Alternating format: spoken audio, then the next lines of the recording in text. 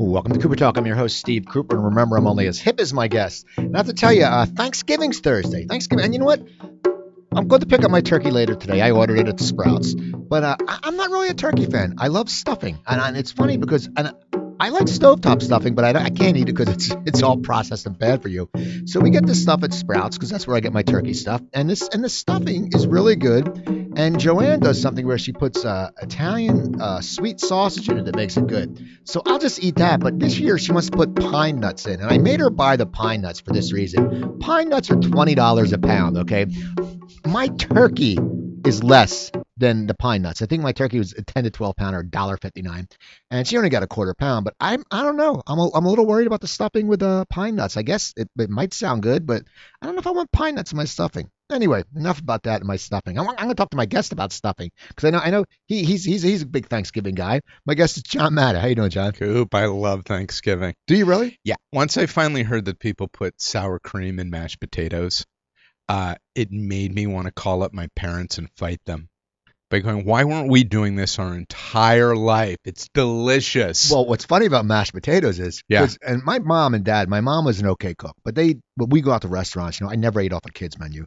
I'd eat well, Wow. And she always made, she would share with me, I was eating scallops when I was 3 years old. Don't ask me. Holy cow. Yeah, Nice. But she sat there, and for years, because she worked, and then when she was raising us, she was always busy. She always made the potato buds. So I had never had homemade mashed potatoes till I was and I went to college. You don't have them there. And one night I was at someone's house, and I was like, holy crap, why are these mashed potatoes I was like, I can die for them. And they're like, well, they're homemade. I go, Mom. She goes, well, I was busy. I go, yeah, but for 20 odd years, you sat there, and she goes, well, what do you want? And now it's such a difference. But the sour cream, I haven't heard that. First time I had it was at my friend Karen Kilgariff had us to Petaluma, where her family was, and it was so good. My mom though my mom was not a good cook. My mom is the most lovely person on the planet, but she's just not a good cook. It was very, very Irish Catholic, a potato, a meat, and something else. Not a lot of vegetables. My mother never sat down with us to eat. All I remember is my mom always eating a slice of cake over the sink while we were eating.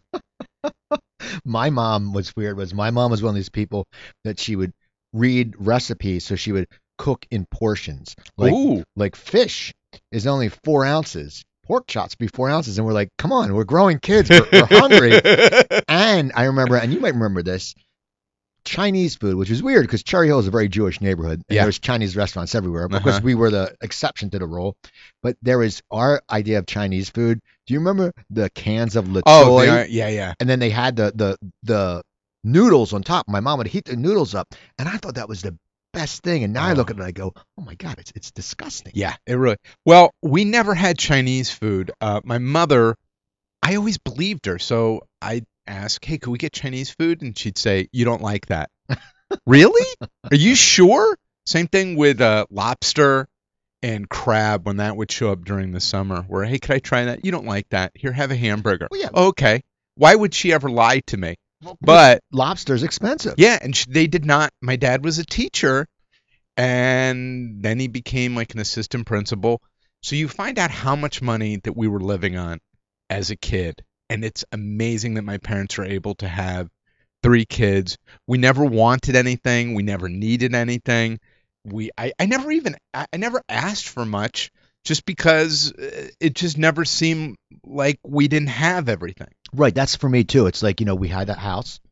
My parents had cars. Mm-hmm. As I said, there was always food on the table. If we wanted to go to Little League or whatever, we would do that. Same thing. I don't know what they made, but then, my father had lost the family business, but my mom went back to work, and she was a market research manager for Campbell Soup.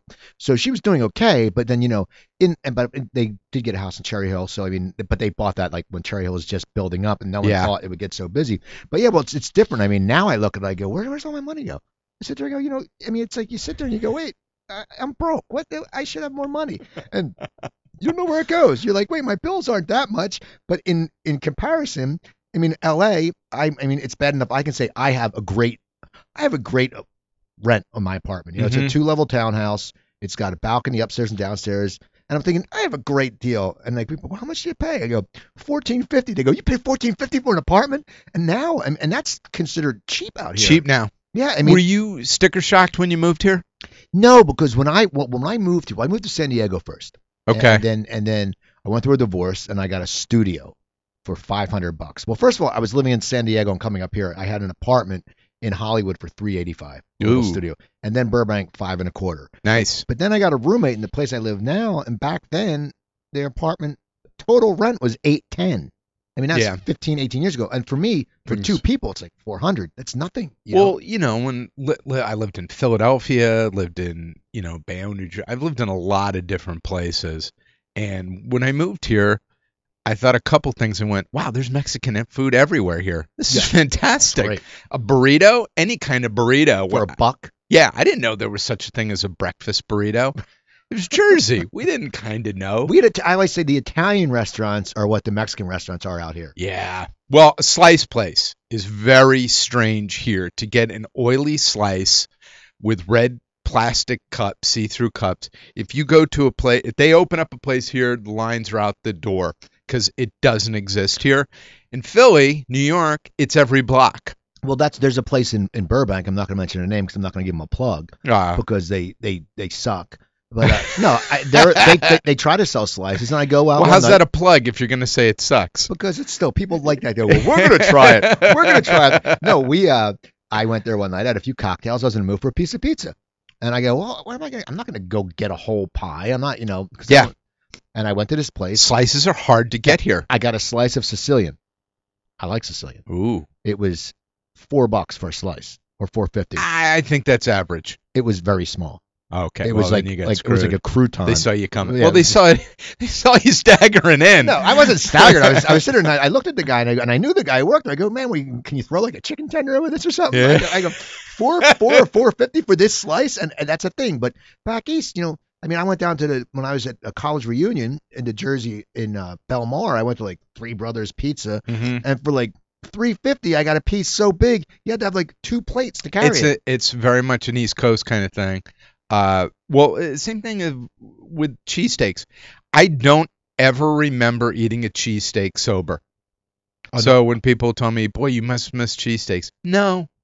I would eat them occasionally sober, and there are some places out here you can get them. But the thing is, like, when we were in Philadelphia, when the comedy scene back then, you would sit there and you'd go like to Nick's Roast Beef, or you go somewhere and drink beers, and then you go to that little, I forget that little sandwich place. It was near a parking structure. There was like a club. It was in between where the Comedy Works was. It was around the corner, and I forget, but I still remember there was like near right next to like this disco, and I remember sitting there and there was like this like Italian wedding party, bachelorette party fight. I still remember Jimmy Little sitting there hammered because he's always hammered, and sitting there eating like a cheesesteak and watching it, going, oh yeah, you gotta watch this, But yeah, you go out and then you do shows and you have some cocktails and you're like, I'm hungry, and you go and it wouldn't be an arm and a leg. Like you get a cheesesteak for like $5. No, that was a great thing back then. Is you just never had money, and the deal was always that we would hang out at Nick's or any of the bars. So whoever worked that night came in with money, they had to buy. Right. Which was always kind of the rule. Or if Dennis Horan was there. Dennis Horan was there, he'd always give you his credit card. People, if you don't know, me and John and I did stand-up back in Philly years ago. If you're just tuning in. At least 88, 90. 25 years ago. Yeah, and that was 25 years ago. And then John came out here, and John's a comedy writer. He's written for many different shows. In fact, he just had an episode of Scooby-Doo up. It was crazy. I almost forgot that I did that. I wrote it with my buddy Ken Daly, one of the guys in charge of it, Mark Banker, really generous guy, who brought me in to do some Batman stuff. So I've got to do a little bit of animation. What's stuff. that like going from because you've written for who is it, Steve Harvey. No, but who is the wrestler? Goldberg. Didn't you write? No. Oh, I did a pilot with Stone Cold Steve Austin. So what's that like going from like writing for a wrestler to writing for animation? Because it's what the funny thing about Scooby-Doo is and Batman, there's going to be kids watching, but a lot of adults watch because we have to remember. I feel you need to remember your passion that you had with a little kid. I remember when we were doing the Batman, it was more of thinking, At one point in the script, they had so Batman pulls out a flashlight, and I went, no, Batman can't have a flashlight. Right. Batman needs. You went through all the gadgets and stuff, so you felt some kind of responsibility to create some cool nerd stuff for new nerd kids.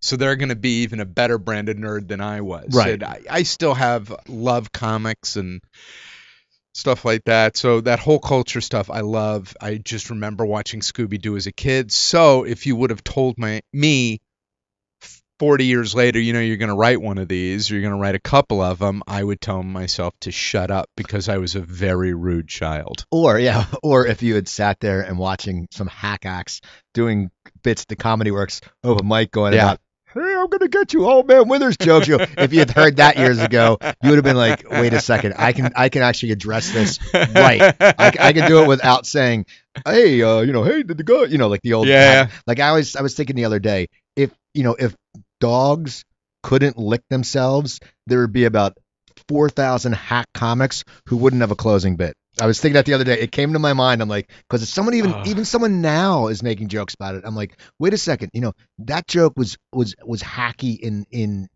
when we started. Yeah. And now I see some of the stuff, like, you see some of the posts, like there's this one guy, I don't even know why I'm friends with him on Facebook, but it's like he writes. You don't have to be. I know, but I've unfriended some people, not because I don't like them, because I was like, they don't say anything positive. They don't. Okay. But this guy constantly writes jokes. Probably, honestly, like 5 an hour. I think he posts. Wow. I'll see it on my line.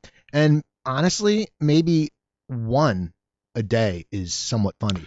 But that's good odds. I think writing wise, one out of if I could get 1 out of 10 that doesn't stink, I feel I'm doing really well. Yeah, but yours. But I've been doing it a long time. Well, this guy just thinks he's like the best. And I sit there and I go, do you know anything? And then he puts some meme up. I'm like, dude, everyone made that joke last night. But he thinks he's hip. I think it's just because he's like, and he's not in LA, he's not in New York, and he's not in Philly, and he's not in any big city. So he's not that hip of a comic. Well, I know too, like when you meet younger guys, sometimes your first instincts sometimes are to give them direction and go, that's a little more familiar. You really don't want to use the term hacky, but that's all you're thinking in your brain. But like you remember from open mic nights, or even back then, you'd see guys that were just absolutely horrible. And then 2-3 years later, it takes time to find a voice. And that's kind of the harder thing I get with guys that want to write, is they'll ask me advice, and then you're just telling them, dude, it's just part of the process. It's going to stink. Yeah. It's just going to stink, and it takes time. I mean, the template for stand-up, you're not going to get your voice until 10 years if you're lucky. I don't even know. For me, I mean, and I was a working act. I worked, and I don't think I ever found my voice, and that's why I don't really do stand-up anymore. But when I do it now, I'm more, and I haven't done it forever. I'm more conversational because I tell stories now. Because I think that's what happened to a lot of us older comics. Which is funny because like Paul F. Tompkins, who you were friends with, and I'm friends with. Paul was telling stories before anyone was doing that. Like he started and now it's the whole storytelling thing, and you see a lot of the comics who have been around for a long time. They're just like, well, they're also some of them are trying to listen. There's nothing wrong, Zach, and they're guys that tell they tell really great jokes, and I still marvel.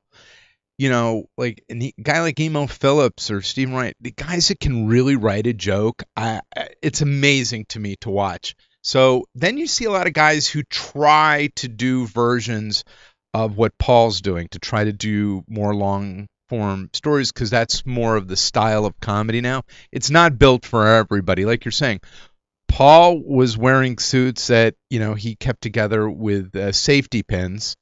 And he was doing something that nobody else was doing at the time. And even today, a couple times I've seen him do stuff, you just watch him and go, he's better than everybody. And what's funny is he's the only person I know who, as he's gotten older, he's actually looked better. like you look at him now, he came in a while ago, and I'm like, oh my God, this guy, he's reverse aged. He's like the Benjamin Button of comedy. He's a distinguished gentleman. Before he was just the guy with the crazy blonde, remember the blonde hair? He was never afraid, which I could never do, was change the color of my hair. Well, you have such great hair that you can't. Even back then, I had truly, you were right, a gorgeous head of hair. John Matta has, I had great hair back then. Now I'm bald. John Matta's hair has stayed very, very nice. And I think And John, because we're going to talk about his new book, and our friend Du gave him advice. My friend Du Kerpolani. Du has wonderful hair. Gorgeous He's got head a of hair. nice head. So you guys, I met these guys for coffee, people, one time, and when I left, I just crawled in my back seat in a fetal position and cried and looked at my old headshot from 1990 and say, what the hell happened? It should have. What is wrong with me? There truly is no cure. Like, whenever you see a guy with a bad rug or plugs, you just listen. If Jack Nicholson could have a gorgeous head of hair, he'd have one. You know, there's nothing easy in life that you always feel like, well, I could just get it. Listen, the reason Sinatra wore a hat was he was going bald and he was very self-conscious about it. That's what curried and got people the trend of wearing hats because people wanted to be cool like Sinatra. Right. It was just a guy who didn't like being bald. It's fantastic. I wear hats, but I'm glad I look good in hats. But I'm going to tell you something about hats. Yeah. And this is a God's honest truth. I look good in hats. I have lots of hats. Sure. But years ago, I looked good in baseball hats when I had hair. Uh-huh. But baseball hats are not made for bald men because I have like No. one baseball hat fits me right. You're besides, but like other hats, like a fedora, a derby, anything, they fit fine. But the baseball hats, if you're bald, they just don't fit you good anymore. No. And partly to people think you might have a health challenge too. Oh, Coop, I didn't know. You know, that's why you're better off with even a sombrero if you had to. Exactly. Anything other than the baseball cap. There's an age too where you just have to go, I can't keep wearing baseball hats. I'm in my mid-40s. It's like because there's so many other nice hats and they're Yeah. so acceptable, you can switch it out. Yeah, even Pete Rose doesn't wear hats anymore. Exactly. And you know what scares me also is people who wear baseball hats with no logo. Like just I think when do you go out? Like that's like something you get at the 99-cent store. Like just like a blue hat that says nothing on it. It's like, wait a second. I mean, I don't even know. I mean, aren't baseball hats made to advertise something like a team or a product? But you sit there, I see a guy with just a blue hat, and I go, what the, you know, why? Well, even try to buy some clothes that doesn't have try to go jogging and then try to buy something without the Nike swoosh or Adidas. Sometimes you just want to go out and run and not be an advertisement for something. But I know I don't really. I go to the gym. I haven't gone to the gym for a while, and I mean, Coop, you got to work out. I know. Actually, funny. I used to all the time. I just haven't gone, and I put on like 10 pounds. Why? What? Why haven't you been working out? I don't know. I hate the gym. It's just boring. I get bored. I just do the treadmill. You just don't put on some again a nice podcast, some loud music, run the jewels. I put the TV on, and I watch the TV, and I watch the Food Network. No. Food Network say okay. During I'm working out, going, Ah. oh yeah, I'm gonna make that pie when I get home. Which I've heard the big thing for Thanksgiving is not the turducken this year, it's the pie cakin'. Wow. It's like something that's like a pie and a cake, and it's amazing. Is it just a savory I saw a picture. pie? I didn't read the article. It's like a cake mixed with a pie. It's like a piece of pie inside a cake. It's crazy. Mm. Well, now your book is Matt a Napkin, but now you always do a bunch of Thanksgiving countdowns with napkins. Yeah. Well, first of all, how did the whole napkin? If people and it's mattanapkin.com. Mattanapkin.com. Yeah, we just put up a bigger site. It all came down 4 years ago. My wife, Rose Abdu, the gorgeous Rose Abdu. Who, by the way, people look her up on IMDb because you can't. I say Rose is doing it now. You can't. She's killing it. You can't turn a TV on show without seeing her. Like even Joanne's like, oh my God, Rose is on Scandal. We don't even watch Scandal. She goes, I recorded it. I go, what? She goes, I just want to see Rose. And I'm like, and I know someone. I said I knew that Joanne did background on Grandfather, and she saw Rose, and I put a picture. I said, oh Joanne, and then someone's like, oh my God, that judge was so funny. Yeah, People the Grinder. Yeah, I mean the Grinder, not Grandfather, Grinder. And people are noticing her now. I mean, she's been around, she's been great, but now it's really like, I mean, she's been working all the time. That must make you very proud. Yeah, I mean, I think not a lot of people can do what Rose does. Rose is just, with her Second City background, Rose is funny, from Curb, and people have always known that she could be funny, and I think comedy people, drama fits them like a glove.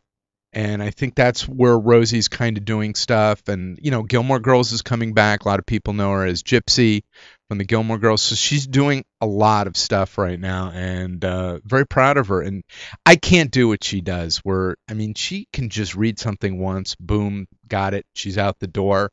And not a lot of people look like Rose, too. And I was going to say she's versatile. Like she can play a judge. She's either Israeli sometimes, or she's her bigger thing that people sometimes recognize her from is My Best Friend's Wedding, where she played a Dominican wedding dressmaker, which she based on her mother. So she did a lot of characters. She was Senorita Rodriguez, and so she can do a lot of different things. It's what you have on your podcast a lot, which is just great character actors, and those are the people that have, I feel, the most unique careers. And then again, listen, we're hoping that something bigger. It sounds like something bigger where Rosie is going to end up on something. I think she always felt she was going to be our generation's Doris Roberts. Okay. So she'll be the mom on, so. But anyway, so the book Mad Napkin started.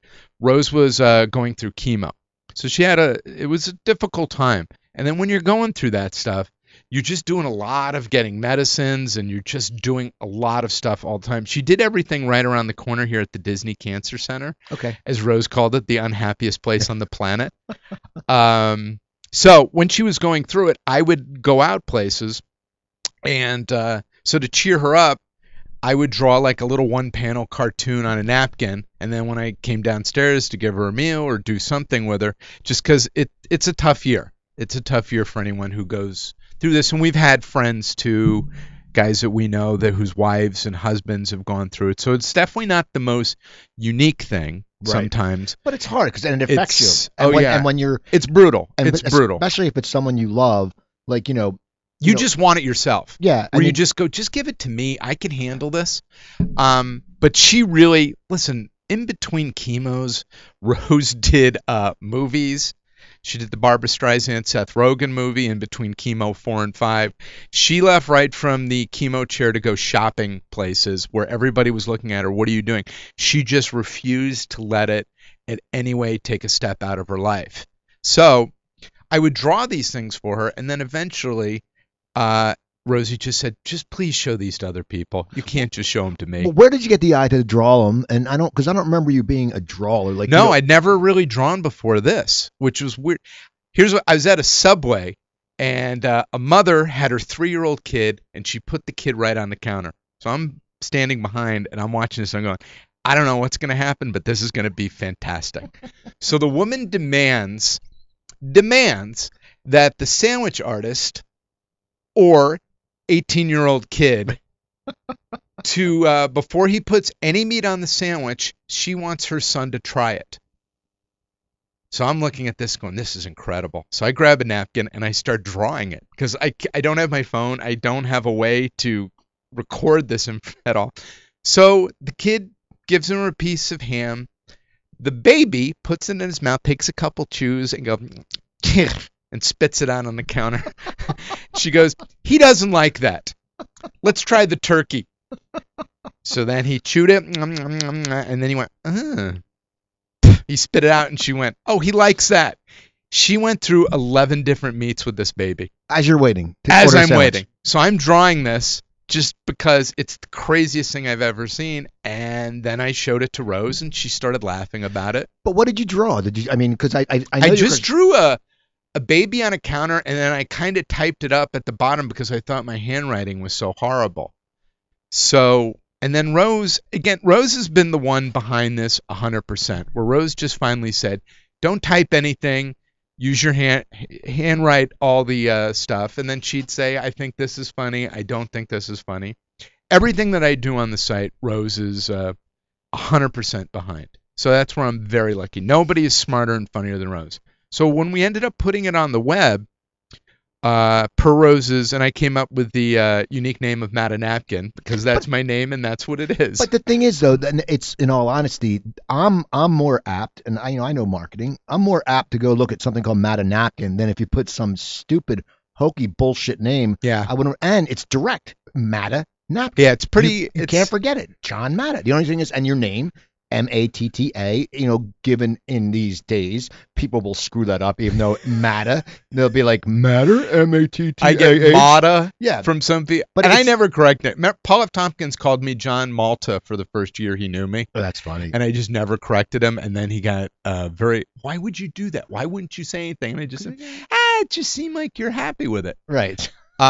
So then after the first couple weeks when I put them on the web, just people started really enjoying it. So I just kept doing it. And so what we kind of do is partly what I had to stop doing was stop going to fast food restaurants every day because you're going, I'm closer to 300 right now than I am to 200. So then I just the last year dropped a bunch of weight doing it.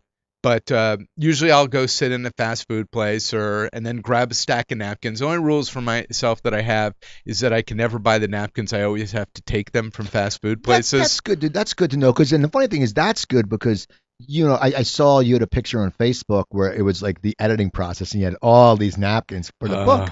And I'm just thinking that's good because you know what? That makes it more fun. And the thing also is though. The problem is going into a fast food place. You say you're not going to buy anything, and you're sitting there, and all of a sudden you see, oh, wait a second, well, I'm a little bit hungry. Well, if I only spend 99 cents, I can get a cheeseburger. I would do that when I really ate healthy when I got out of the hospital. Yeah. I would go, well, okay, you know what? I'd be like flying back, and I'd be like, well, there's not really any place to eat. Okay, I can get a Junior Whopper. But there's nothing that taste doesn't matter to you as much as a deal sometimes. Oh yeah. 99 cents, you're in there no matter what. I would get the Junior Whopper and I would say, okay, if I don't get it, I'm not going to get it with cheese. I'm not going to get it I'm not going to get it for the sodium level. I'm not going to get it for pickles. Did you get it wrapped in lettuce too? No. Screw that. I mean, I'm going to just get the burger, but I wouldn't get like all the ketchup and mayo because a good burger doesn't need that. And I would go to Joanne's, be like, text me, what are you eating? I said a Junior Whopper. She goes, that's not good for you. I go, well, no. I looked online and I would deconstruct it online. I go, it's only 560 milligrams of sodium. That's lower than when we eat pasta at your house. And you would sit there. But that's the thing when you're in and you're drawing. Plus, people are going to start looking. Well, the whole book too, with the there's over 300 in them. I did 30 or 40 brand new ones too. But that whole book, we didn't Kickstarter it, Rosie and I. We just did it ourselves. Not that I'm against something like that, but I just kind of felt like if I can't be an adult and at worst borrow the money from my family. Of course not. We just did it ourselves. So Rosie picked everyone. It's kind of a year journey through the whole thing. The trays that they all sit on, we actually went to fast food, but we went to Lemonade where we went in and grabbed trays and we borrowed trays from places, then returned them a week later. Did you tell them you're borrowing them or you just took them? We're not going to say that. I thought Rose and I told them with our eyes. But yeah, so the whole thing is handmade. The whole book. Chris Haston, who shoots stuff for the Tonight Show. Well, not the Tonight Show. He's the NBC photographer. So all the cool stuff that you've seen, like I said, from the last shots of Jay Leno to all those cool shots that they used to do of The Office and stuff that just had anything that's very distinctive looking and you see from that's done through NBC publicity, chances are Chris had a thumb or a eye in it. He's just the greatest. So he shot the cover. We got a gal, Eva Crawford, who did the layout. So it was all kind of just done by us and small publishing house. Charm Press stepped up to the plate to help out with it. And we got really lucky. The first day it came out, Nia Vardalos tweeted about it the day she was on the Today Show. I retweeted it, but there was a because you called me. There was a time. Yeah. There's a time because because I want to support my friends and she tweeted it. And I said, I retweet it. And I get a call from John. Hey, I can't really talk right now, but you got to pull that tweet down because Amazon wasn't the most generous with handling the pre-sale, so I couldn't do a pre-sale. But we did sell out the first day it went out. So we shot through the first printing, which is pretty incredible. Now, how many did you print? It was probably around 3,000. So they all went on the first day. Yeah, 1,500, 3,000, something like that, because it also had to go for the first print, Borders. So any place you can buy a book online, you can buy Matt and Napkin the book. Amazon's the best deal because of Prime, because I know you love a deal, Coop. So you get free 2-day shipping and stuff. So we've been very lucky with the amount of people that have been so generous. Dr. Ken, Dave Foley, Kids in the Hall, Stone Street, Jeff Garland, Martin Short. All these guys have either lent their name to either quotes for the book or have already, Steve Cooper, been tweeting out about buying the book. So I've been very lucky. It started really same thing with Organically is when it went on the web. I didn't think anybody was looking at this, and then Fast Company did an article on it, Boing Boing, Neatorama, and a couple different places. So then it just, I think part of it is too, to digress, it came out of a really difficult time, which is Rose was going through something really tough. She's great now, 5 years later, everything's perfect. But you could have just, been bummed out by it, but we just kind of chose to just keep laughing, and something really good came out of it, which is this book. What really even better came out of it is Rose is really healthy. She's working all the time. She's the greatest. So it's also just become a project that we both do together. So every night, usually I'll either have a bunch of loose napkins or a legal pad full of jokes like we were talking about. I have to probably come up with 10 for every one. So it's a lot. There are a lot of them there, and some of them just stink. Now, how do you find like you said you have to come up with 10. How do you sit there, because it goes up every day? And I'm sure you probably have it set where it automatically may go up. I don't know. I could do it with my podcast. I try not to, just because of the sheer volume that I have to do, and to keep it fresh, I try to draw it the day before or that day. But sometimes I'll get ahead a couple. Like during Christmas, you want a couple days off, so you'll get I'll draw 4 or 5 ahead of time. But then after I draw it, I got to run upstairs. Rose, what do you think of this? And then she'll, that's John. That's not even close to being spelled right. Now, how do you now do you take a picture of it and put it up? No, I mean, I scan them. Okay. So that's what I get from people ask, because I guess it's an interesting question of, do you actually draw this on a napkin? Yeah, everything's drawn on a napkin. So I've got 2 big boxes filled with, I've done over 1,050, I think now I'm up to, something like that. And that's crazy been number. For 3-4 years. So. Yeah, like 4 years now. Now, how many are in the book? A little over 300. Okay, and now how did you said you did 40 new ones, which, but how did you actually sit there? How did you and Rose go through and pick the ones you thought that were the best? That picture that you see on the web, you can go to the About page on my website.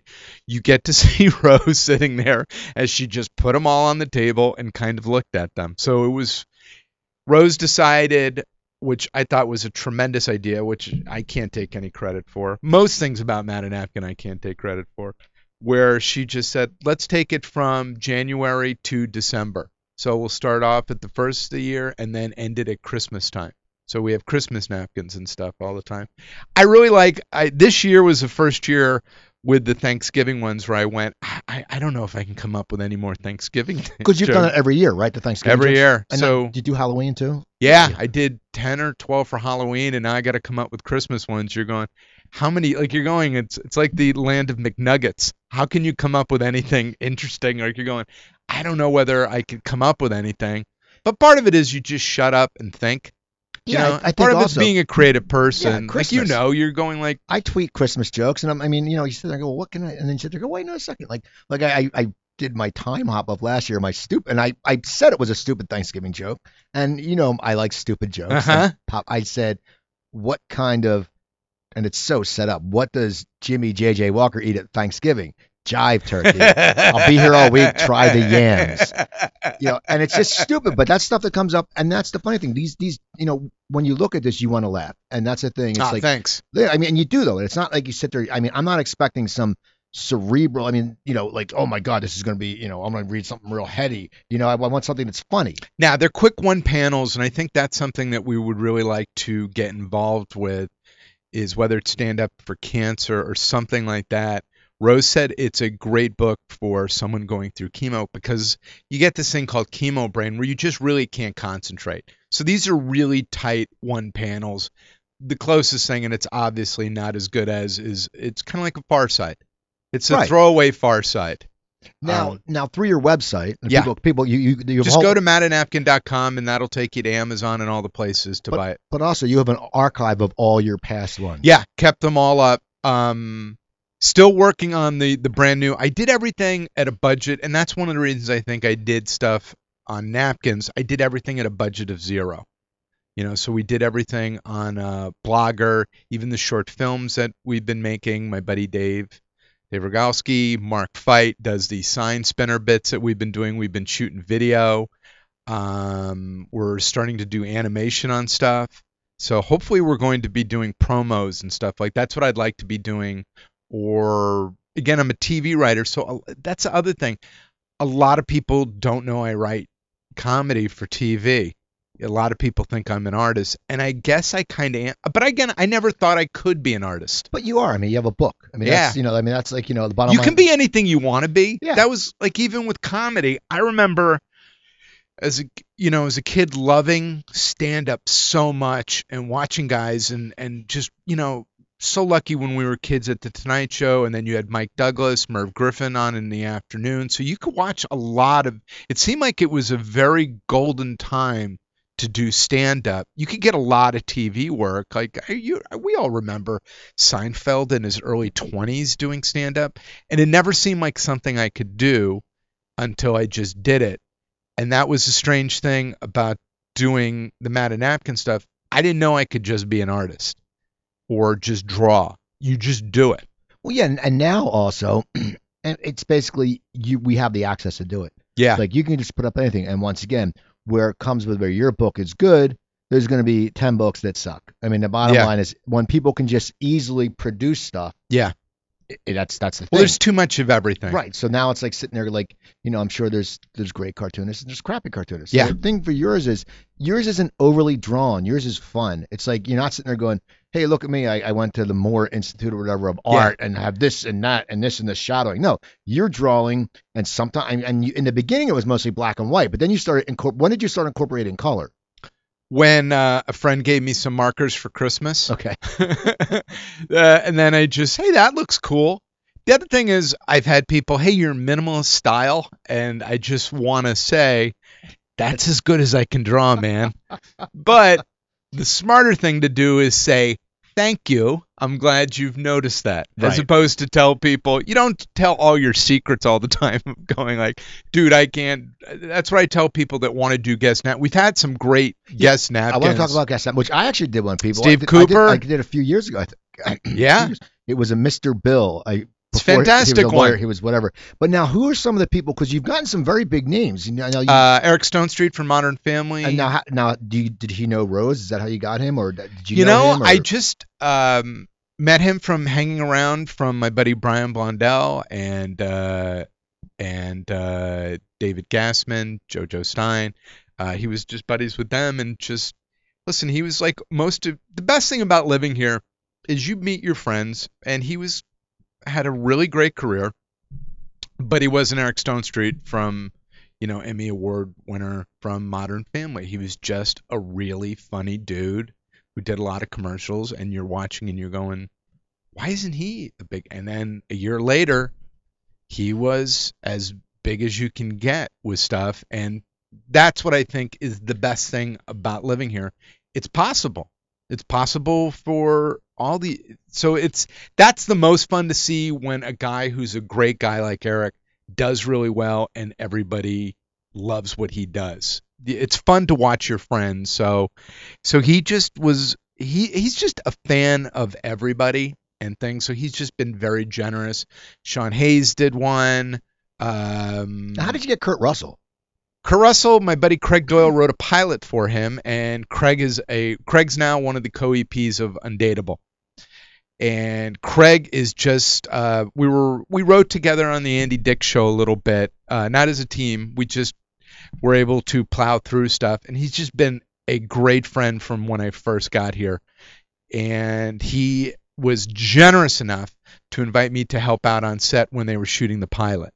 And Kurt Russell is exactly who you want him to be. He's exactly Jack Burton from Big Trouble in Little China.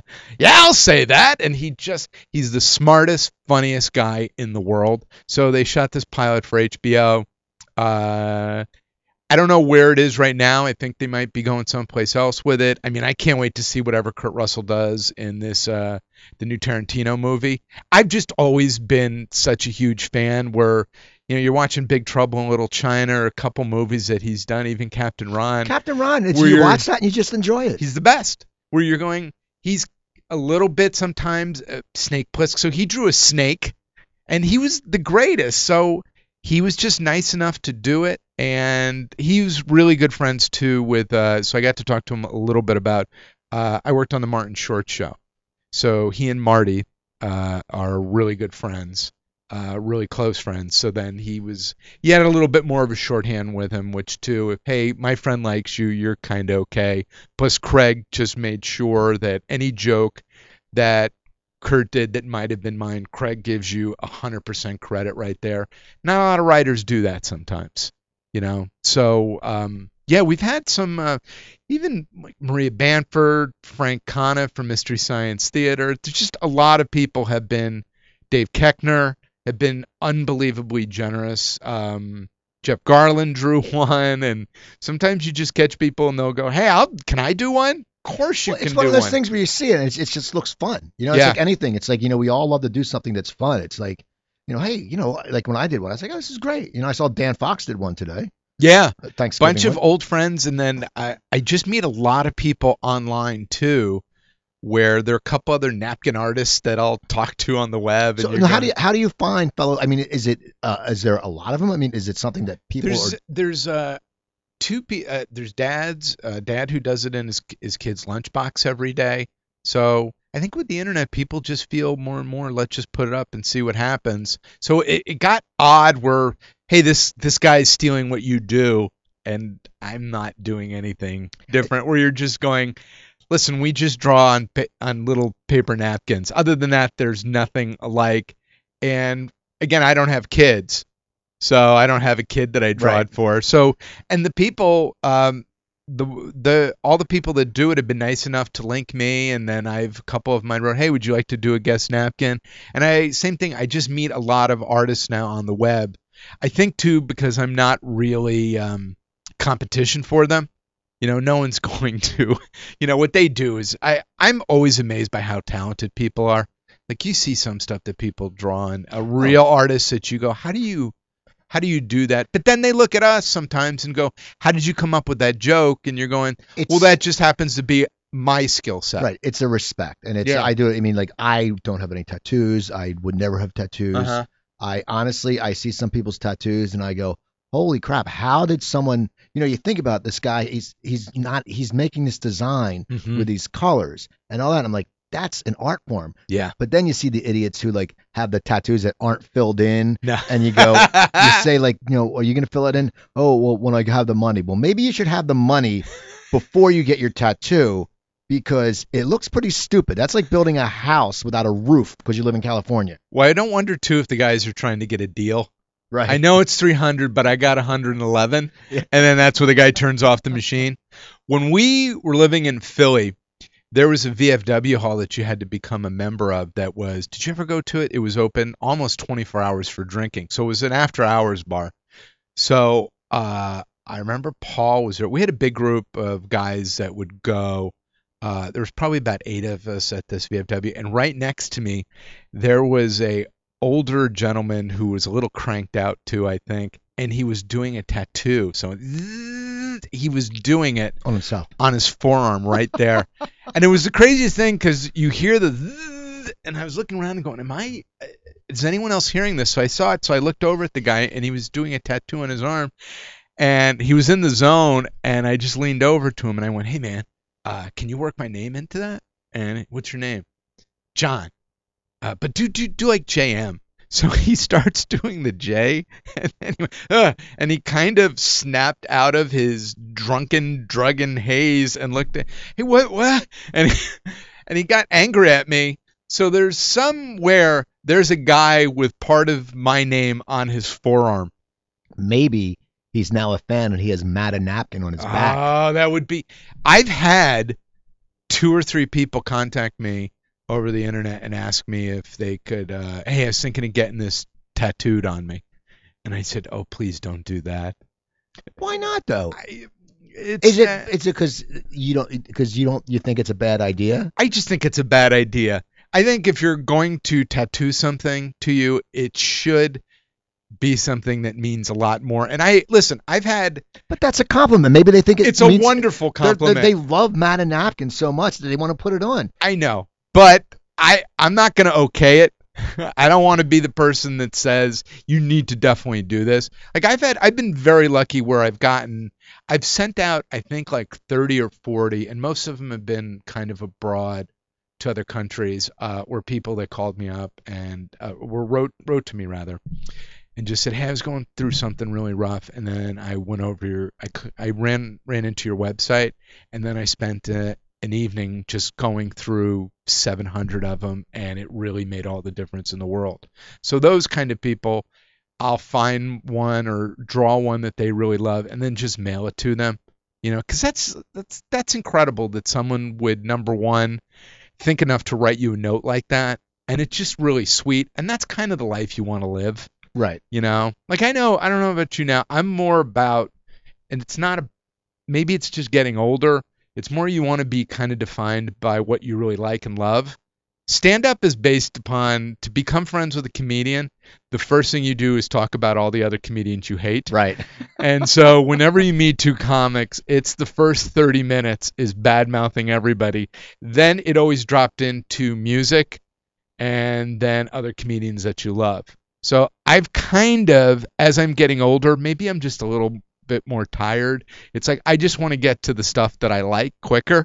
It's just I'm tired of that. Listen, there are plenty of people that I go, that guy.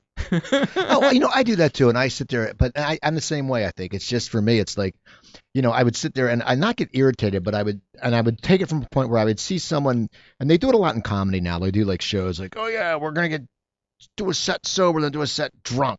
And I think, and then there's a. We just did that back then. Yeah, we started off, and then if you MC'd a show, you did your 15, and by the time you did your 10 in between out the of acts, your mind. You're already buzzed. It was so much fun. I know we did it with Dennis Horan. I saw it happen at Tompkins. The idea would be that once you got up on stage, if a shot came up to you, you knew that was coming from the back of the room, it was not going to end. I did a show I was headlining in Newport News, Virginia. Actually, I was co-headlining that weekend, and the other guy was a ventriloquist from D.C. who I had never heard of, who was just god awful.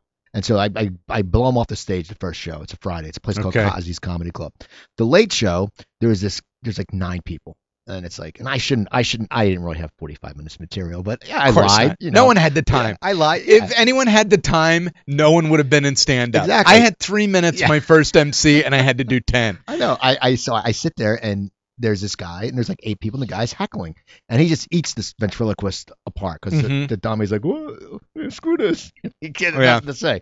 And this guy was like, so it's 2 bad acts up there almost with a ventriloquist, and a guy can't defend himself. And then I do a bit about the guy started something. I just snapped on this guy, and I just ran it at him, and then he sent me a shot of tequila, and I was like, oh, all right. And then next thing you know, about 25 minutes into my set, I had done like 5 shots of tequila, and they don't hit you right away. No. So I'm sitting there and I'm doing a bit, and then I just feel 20-minute marker. Feel my head going, and I just said, oh man, I'm drunk, and they're laughing, and so I just pulled out a notebook and I did like an hour.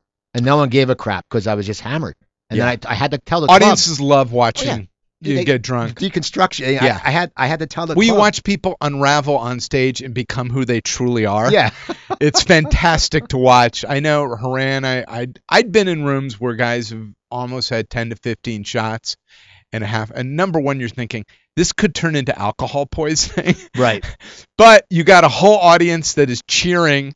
And it's that great moment, too, where that person does not want another shot, and then another one comes up. There's nothing better than watching someone sigh before they do a shot. Well, there was a guy I worked out with, Mitchell's Comedy Cafe in Palmyra. God bless Joe Donato's soul, because he was the best owner, Joe Donato. And but there was a guy who lives now in Hawaii, a guy named Ralph Williams. Yeah. And he was headlining, and he would drink, and clubs would love to have him because when he drank, their alcohol sales would go through the roof. He'd do like 10 shots. Was it real booze? Yes, on the first show. Wow. He would sit there. Okay, I did a show with him. Okay, at Mitchell's. It was a 2 shows on a Friday night, 2 shows on a Saturday. In the middle of his set, there's someone, because Mitchell's used to serve pitchers of beer. He picks a pitcher up off the front table and just chugs it. Wow. Chugs it. So then he does it again the second show. And he's doing these shots and everything. And then we ended up driving to Atlantic City and gambling. Wow. And we get back and he goes, oh, I think I'm going to drive back to Florida like That night? or like the next like Saturday, whatever it was. Yeah, but it was a weird thing. But he was a Florida act. It would just amaze me. I don't even know how he did it, and he would still kill it. And he was drinking because I was talking to him. He would kill it on stage, and I was like, that's unbelievable. Well, I'd seen 2 acts when we were working the Funny Bone in Philly, more national acts that, listen, part of stand-up is, and part of anything creative is, you're still selling something. Stand-up, you're selling booze and chicken wings. That's really what you're selling. So the more drinks they sell, the more apt they are to have you back. So Right. I saw a lot of acts that would drink with the audience and do shots with the audience, and they were drinking iced tea. So that always, it was that weird age too where it kind of bummed you out. Yeah, because you wanted to sit there and be like, hey man, come on, Yeah, party. come on, man, we're really drinking. Like we thought it was important to drink, and that's just part of youth. I still remember Jeff Cesario, great comedian, Brilliant guy. best, where we were going out drinking, and I go, come on, Jeff, we're going out drinking. He goes, guys, I can't. And I go, come on, man, why? He goes, I'm working on my Tonight Show, so I can't get drunk. And you're going, oh, come on. And like, I remember being outraged by him. And then later, I worked with him on Spike Ferston's show. And the first thing I did was apologize to Jeff because he took his career seriously. Right.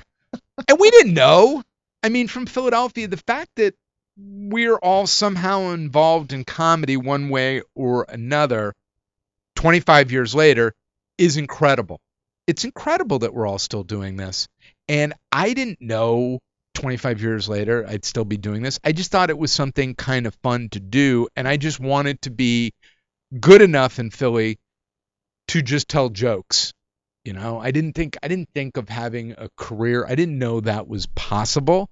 You know, I knew, but again, New York was so close. You kind of knew after Philly you're going to have to go to New York, where guys like Ron Gallup, Ralph Harris, Wayne Cotter, Keith Robinson, and a couple guys like even like a Rich Voss who came down to Philadelphia. Well, that's a lot. also like Jimmy Norton and Jim Florentine. They used to come down to the area, and then Blaine Compassion, Pat. Well, also would come up. Florentine, Big Daddy Graham. I didn't have when I first started in stand-up. I didn't have a headshot, so Big Daddy Graham would use a picture of Jim Florentine for me. And then I also refused to have a phone for my first year of stand-up. I just assumed that if someone needed to get a hold of me, they could find me. So I just didn't want a phone. I can't even imagine. You're a lunatic at that age. Oh yeah, everything's important to you and nothing's important to you when you're in your 20s. Why do you not have a phone? Well, why don't you get a hold of me if you want me to work for you? Yeah. What? I remember. I remember that scene so much, and I remember McKay and Wanchak lived in I think Sampson Street, or they lived in some alley. It was a nice place. Tompkins lived across the street from them. They all lived together. I just remember, they were students at Temple, and those guys, again, those were guys too. I always felt with Adam was just, again, where you just felt, boy, this guy's a force of nature. You know, Frank Barnett. There were a lot of guys that I just always felt that were so much better and brighter than me, but were very generous to me and very nice to me. So you had to go, well, maybe I don't stink at this. Right. Well, you were a good actor. You know? Yeah, I got very lucky that I worked very quickly, but I think I plateaued very quickly. And you get to see stand-ups like heckling. Heckling in Philadelphia, if someone heckled you, you shut them down hard, fast, and you destroyed them. But now when you watch good comedians, they just let the hecklers, they become part of the show, and they figure, listen, there's still bad ones that are there to ruin it. But great comedians now, like I've seen, a couple things like crowd work of like Tompkins, or a bunch of guys, Patton, Blaine, any of these great comedians now, Maria Bamford, you go, they somehow absorb that heckler's energy into the show, turn it right back on them. And they somehow entertain the heckler so much that they shut up. You're not going to ever beat a table full of. But what's funny is all those acts you're talking about. Yeah, they've grown into that because none of them were shut down comics. No. For a heckler, they now know how to handle it. They figured it out because they sat there because they were people that their material was much more important. For some of us, it was all about the laughs. Even if it was a cheap shit laugh. But them, I mean seriously, but them. That they were all about the material. And I think now they sit there where they have a name and it's like, they don't have to shut them down, and they've learned that I can ignore this. And you're right. And Philly Yeah. is tough edged. I mean, it was Philly's a very difficult, great town to start in. It's not a town that really supports a lot of things in the way that you would expect. If they love you in Philly, they love you, boy.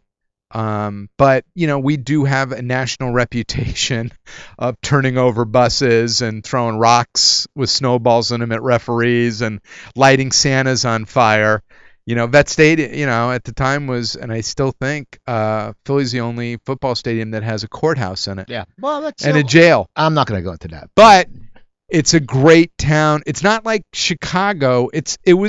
We got very lucky when we started because it was the boom, which was fantastic. Right. There was a lot of tail work. end of the boom. Yeah. So And- then when we all kind of left, it's surprising to see like you doing the podcast, me writing now, seeing the stuff that Adam McKay being one of the biggest comedy directors, and they're talking about an Academy Award for his film that he's doing that's coming out this Christmas. And you're going, wow, we knew all these guys. How many years? And it's just very interesting to see the different roads that kind of everybody's taking. Well, yeah. How would you know you'd be living here? No, I didn't. That just It was a never fluke. seemed possible that we would move to California. I should have from stayed Philly. in Philadelphia. I could have been a star. Oh, you would have been. Well, Big Daddy Graham's still the star there. I- You can't knock Big Daddy Graham out. I know I could have been, but I got out of the business. But it's all right. I don't like California because I met so many amazing actors that I would never think I'd ever meet, and then that's what's cool. And that's That's the something. great thing about life. It just stick in there, man. And then when anything seems weird, just keep going and just do stuff that you like. Exactly. You don't really need a big plan. Something cool is going to happen if you're doing something you like. Same thing. Who would have thought you would have been doing this? How long have you been doing this? And so well, I wouldn't have said Coop's going to be on radio and have podcasts. I No never one would have thought. I believed never that. thought I'd meet people. But thank you so much for promoting the book and being such a fan. Give all the and your Instagram. Well, first give your Instagram. Everything's Matt Napkin. Just look up Matt Napkin.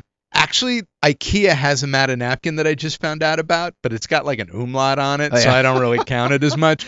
But just go to mattanapkin.com or just go to Instagram, tweeting, Tumblr. I put stuff on all that. I try to put something different on everything, but the daily napkins are on the site, and I try to get them on a couple other things, social kind of things, and I've got some people helping me right now. But again, my biggest is you got to love my gorgeous wife, Rose Abdu, who just is, without her, I wouldn't be able to do this every day. And IMDb her and check out her work because you'll know her as soon as you see her. You'll go, okay, I know. Yeah. Because she's in, and now it's like she's in everything. Like you can't watch TV. I was like, I swear to God, I was sitting there, I was watching a football game. She was reffing. So I don't know. It's she's in everything. I was surprised she got that job. Yeah, I know. And thank God for female refs. They finally have one. Else she would have been screwed. I'm telling you. They would have been, nah, you can't. You're too pretty to look like a guy. Well, can I put a mustache? No, you don't look good in a mustache. You can't be a ref. And your arms aren't big like Herc Hockley or whatever his name is. So and then now the book, they can get it at Amazon. Yeah, it's $14.99, very affordable for a comedy book. It'll be a perfect. Listen, nobody wants to talk to their family over Thanksgiving and Christmas. So get this book. It's for the whole family. It's Nia Vardalos' kids' favorite book. So it's good for kids too. You heard that. So go just Google Matt Napkin. Go to mattanapkin.com. Get in there. Go to Coop approved. Coop approved. I know. I even, you go, I don't know when I put my thing, but you can find mine somewhere in my old years ago. Anyway, also go to my website, coopertalk.net. I have over 445 episodes up there.